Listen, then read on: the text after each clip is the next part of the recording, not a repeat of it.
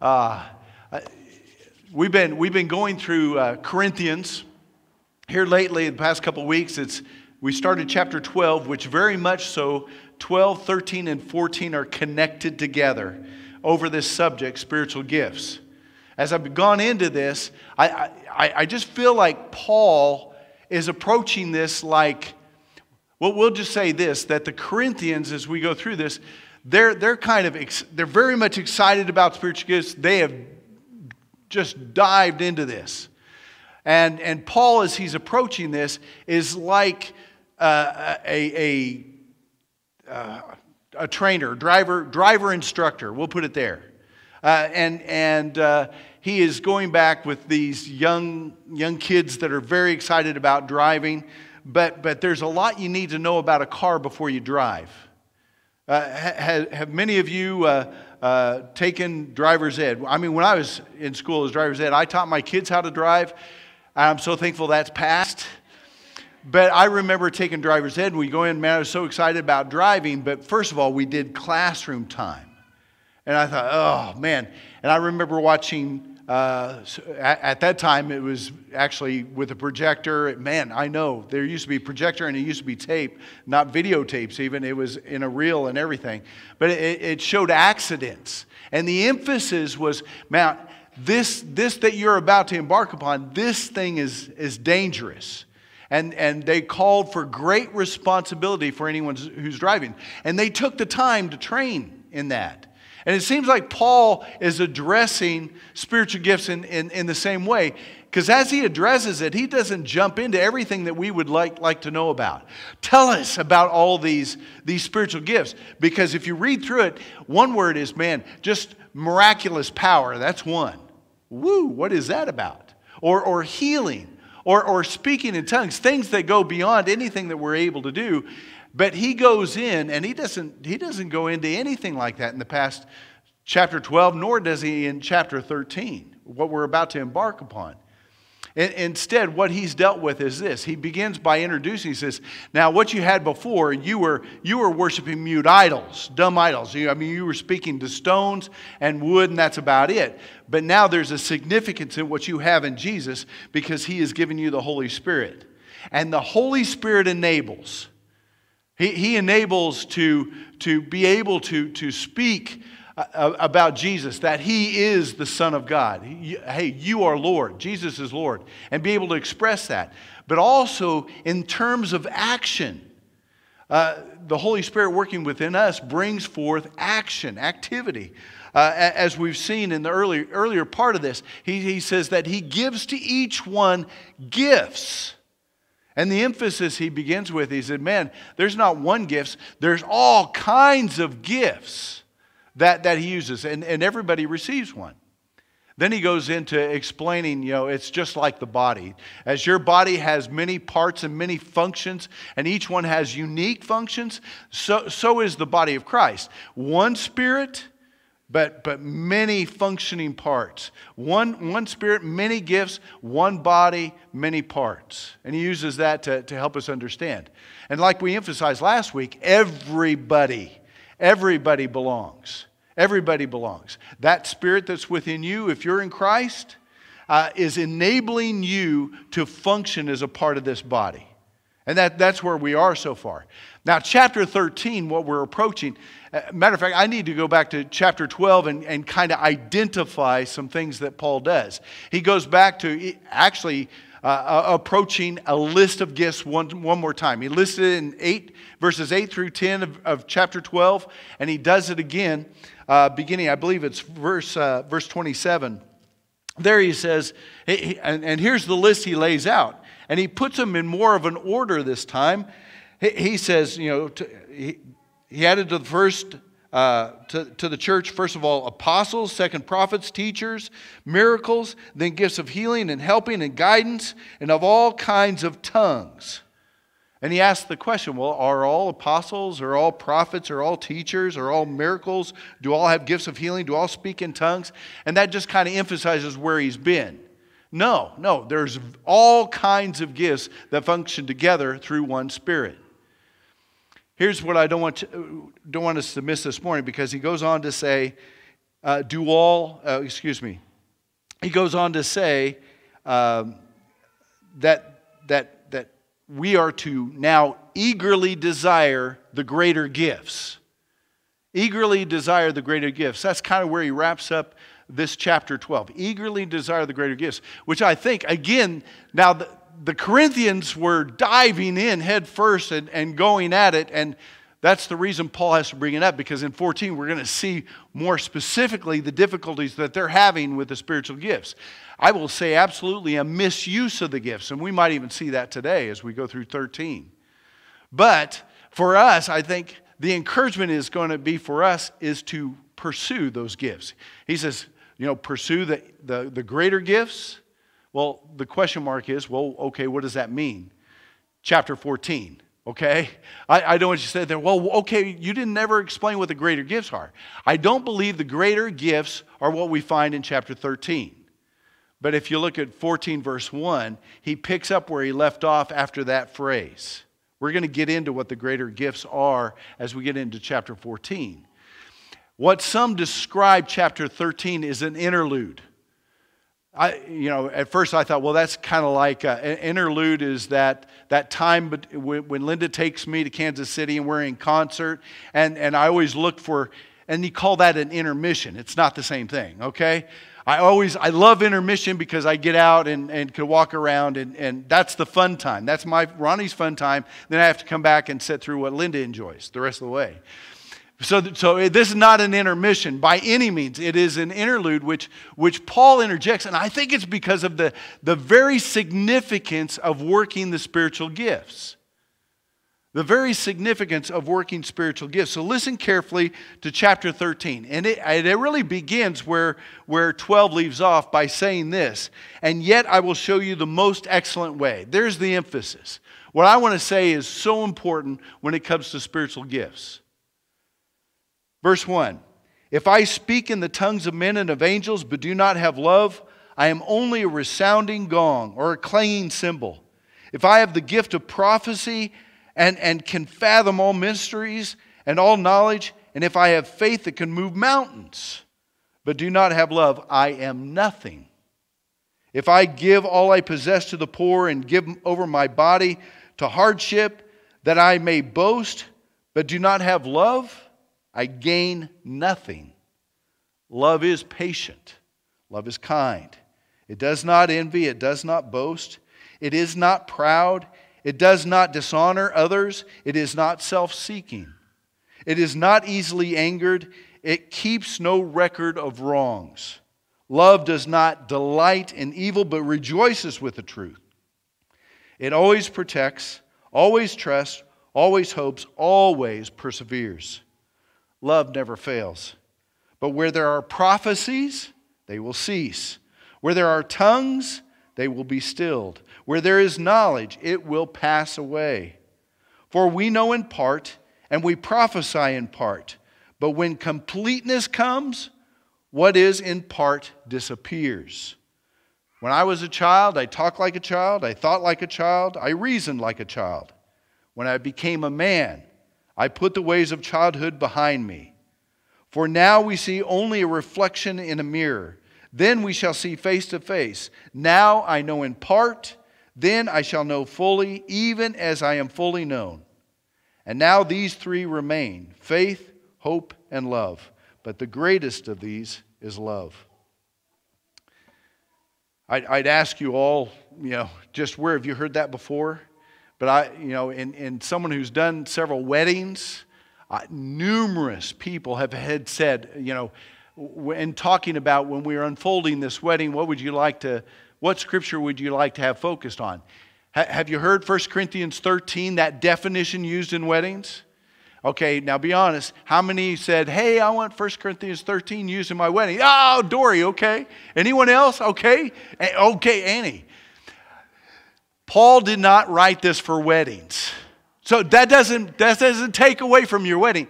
It was a great message. It is a wonderful definition of love.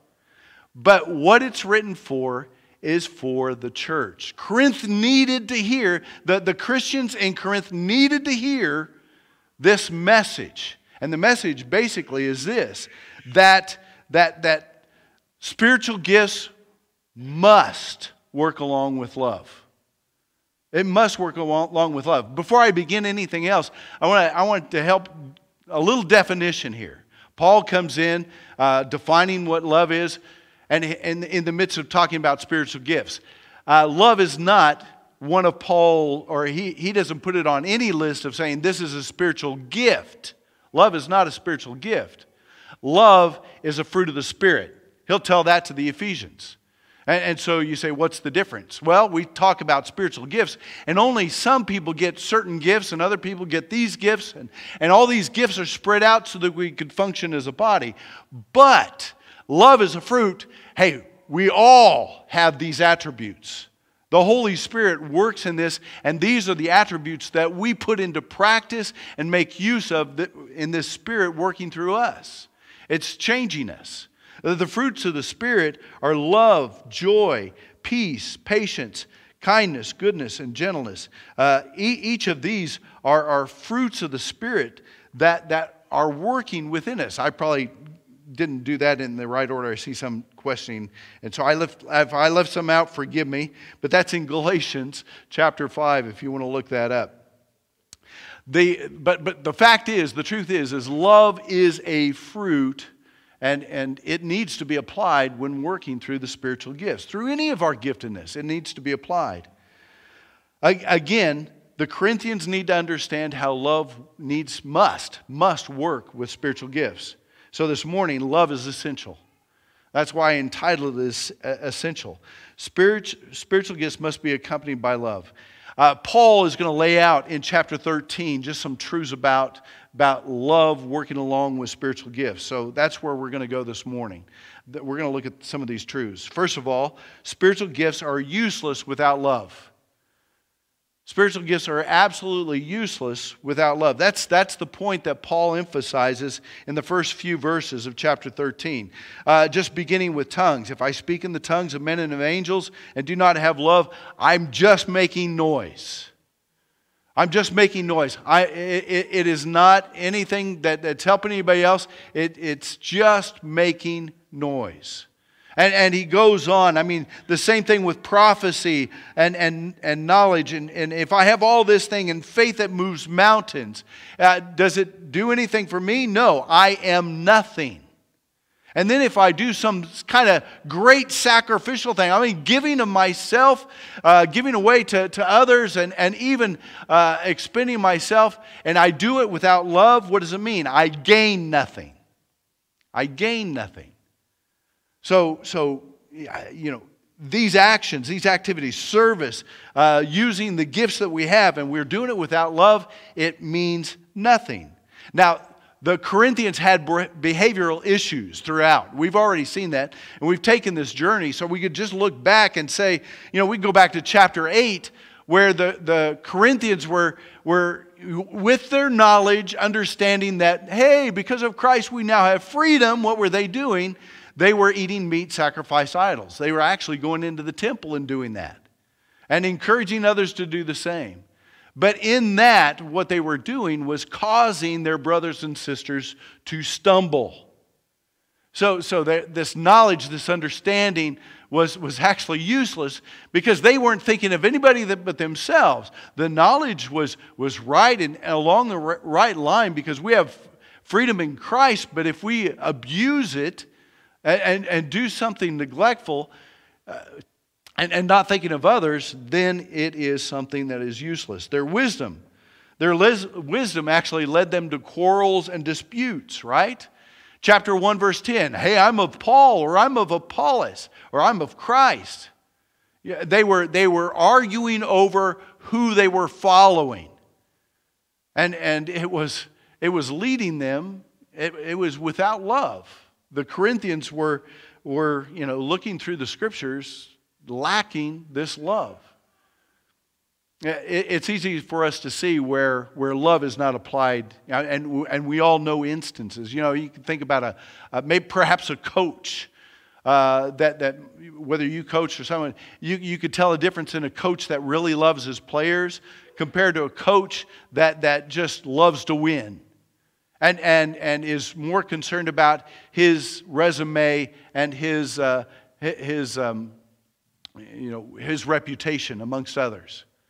The same thing could be about your employer.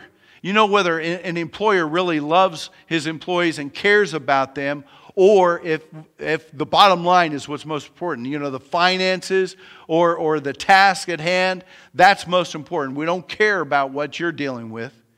You know if love is not present. If it's there, it makes all the difference in the world, doesn't it?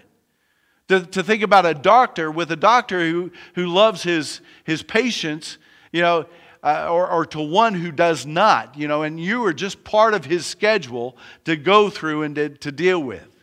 You could tell a difference to a parent who really is more concerned about their reputation in their community than the troubles that their kids are dealing with. You could tell a difference. We know that there's a difference. And within the church, we're the ones who ought to be identifying with this very act of love, because God's shown us the way. God's given us that direction. Love ought to be part of how we are treating each other and how we're dealing with our community around us. The second truth that we must understand is this, that truth is absolutely defined by Paul here.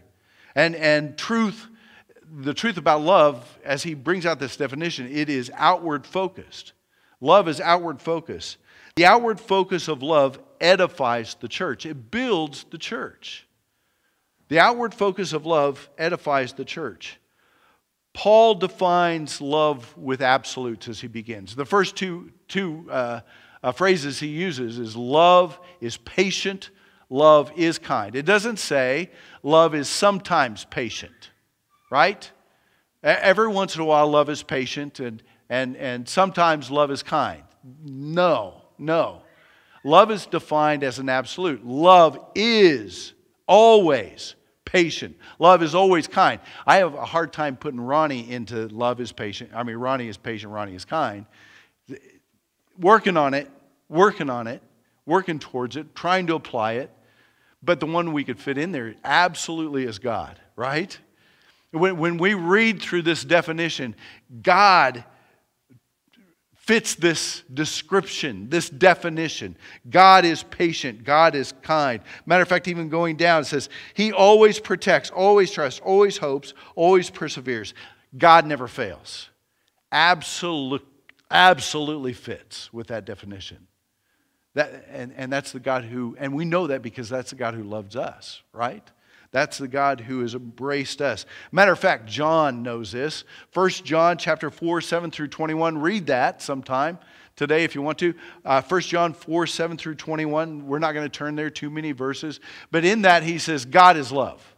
He just comes out and says it a couple times. God is love.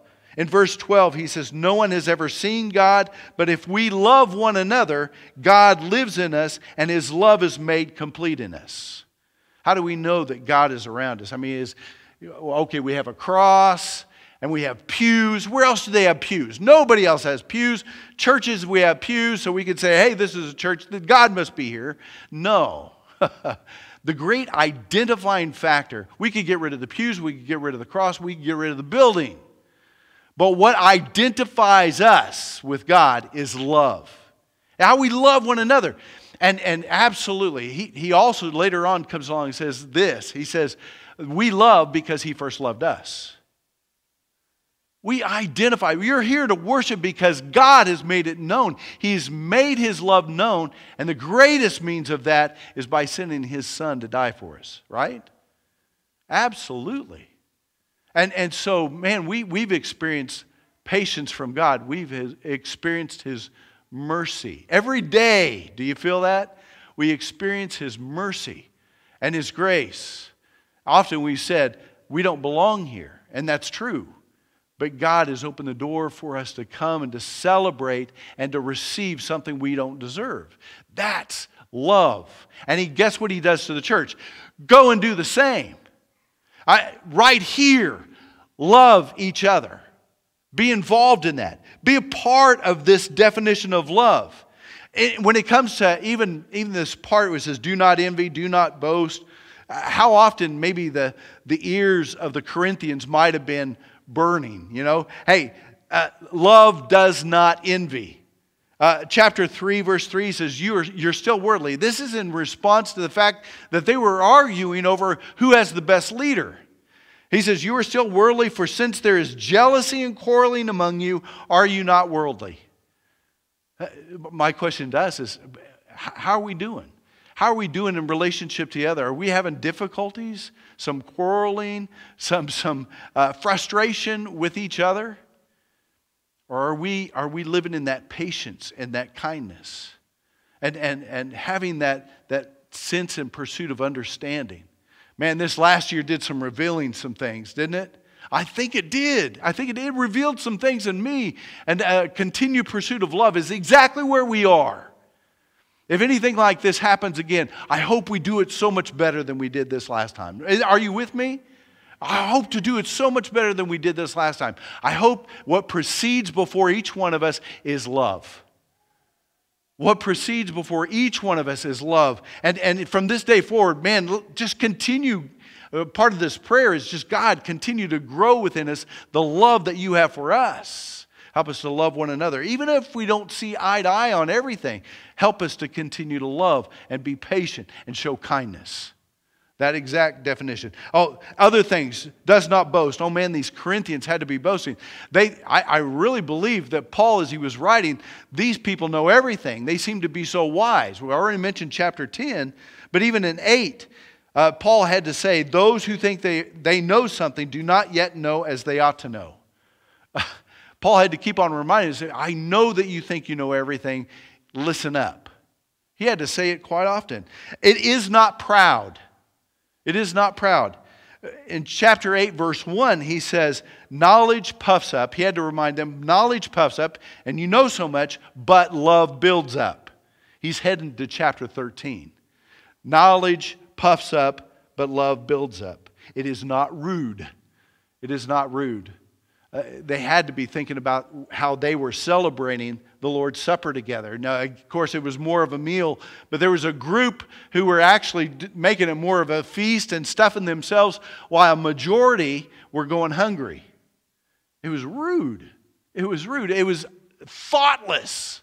It was thoughtless. Paul had to say, don't you have homes to eat in and drink in? Or do you despise the church of God by humiliating those who have done nothing, who have nothing? He also says that this love is not self-seeking. Paul had to say in 10:24, no one should seek their own good, but the good of others. That was in that case, again, of meat sacrificed to idols. Man, I want meat. I want meat. But how does it affect my brother and sister? The thinking of someone who has embraced Jesus, who saved their soul, is different from anyone in this world because it's outward thinking. It's caring about my brother and my sister. Are you listening as a church? Seriously, are you listening as a church? If I am loving, I'm less caring about what I want and what I desire than for my brother and sister who are with me. My brother and sister who might not see eye to eye, am I loving them? Paul's great challenge in this is to say, this is the definition. It is outward thinking. It isn't self-centered thinking at all. It's a pursuit of others. Man, that takes some work, doesn't it? Takes some application, takes some pursuit. Our great priority is to love one another. The gifts that we receive must be acted on through love. Now, you may not be certain of what your gift is. You know, as we talk, I said, man, pursue those gifts. And I'm sitting there and thinking, oh, well, I don't know what my gift is. But you do know that you're called to love. You do know you're called to love. And start there. Start there. If you don't know what your gift is, begin by loving. And there's activities, thoughts, and matter of fact, I would even say is as we come each Sunday, I would guarantee you that there's some real hurting people around you. And those people don't come to the door and just let you know, hey, I'm really hurting.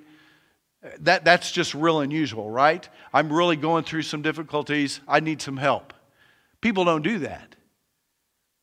So in part, you're just saying, God, give me someone to maybe serve today. Help me to be mindful of those around me. Maybe we come in and someone's sitting by themselves. And you might think, well, I've never met them before. I'm going to go over and introduce myself, see if this is their first Sunday and get to know them. Or you might see someone who is just, sometimes you know if someone's hurting or not. It is a pursuit. It is something that we ought to be doing, coming in and doing it here and then taking it outside. We know some folks, they might be on the prayer list. And I appreciate so much. This, I will say, this is something that the church practices. I know and I see it. And I appreciate so much. That doesn't mean that we all can't be challenged to do it a lot more. Okay? But I see it during the week when I hear a call and say, well, do you know how so-and-so is?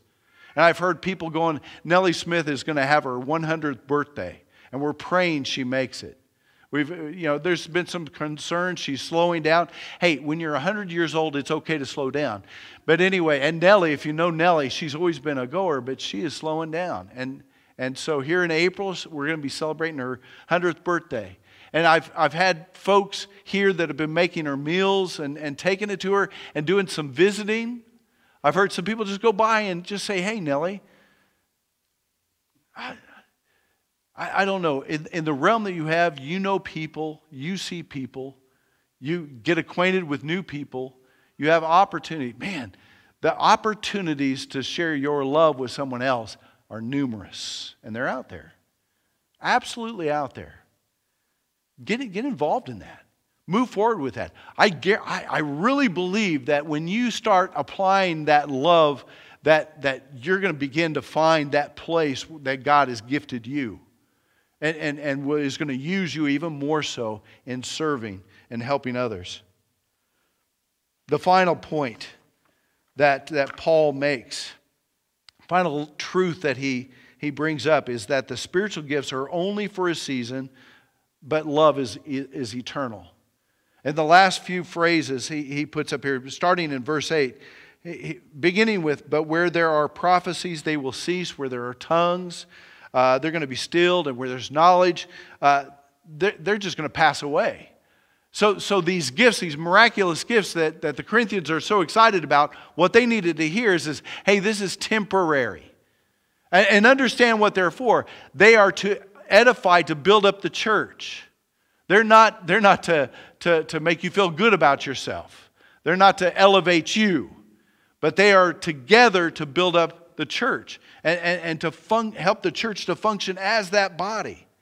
It goes on to say describe that these gifts are only a part. And they're going to be removed because there's a time when completeness is coming. We're looking forward to something that's complete, that's fulfilled. And so what is that? I think Paul in part defines that in Ephesians 4:15 and 16. It's there that Paul has been talking about. Say, man, our growing is to move away from immaturity, where we're going to be tossed around by different kinds of teaching and being lost in all that. But we're going to come to a place of maturity. He says, instead, speaking the truth in love, we will grow to become in very respect, the mature body of Him who is the head, that is Christ. Later on, he calls that the fullness of Christ. I think that's completeness. When we come into that fullness of Christ. Anybody there? I've done that before. No one yet has raised their hand. Say, I've come into the fullness of Christ. I'm there. It is a continuous pursuit. From Him, the whole body, joined and held together by every supporting ligament, grows and builds itself up in love as each part does its work. Paul says it again in Ephesians, what he's saying in Corinthians. I think part of the message is get busy, find your place, find your responsibility, understand that function of any kind of gift, any kind of place in the body is outward. And that's where that application of love is absolutely necessary. To be effective, those spiritual gifts mean nothing unless they are working that way. So we are looking that these spiritual gifts that are only part today into that completeness of the fullness of Christ. In some ways, I want to say that's when I see Jesus face to face. To me, that's completeness. That's when we're going to realize what God has brought together in us. But right now, we're working towards it. How are you in loving? How are you doing? Is the Spirit working? How are you doing in patience and in kindness? And all the other terms that's laid out here. The idea of protecting, of trusting, always hoping and persevering. All part of loving. And doing that outwardly, not inwardly.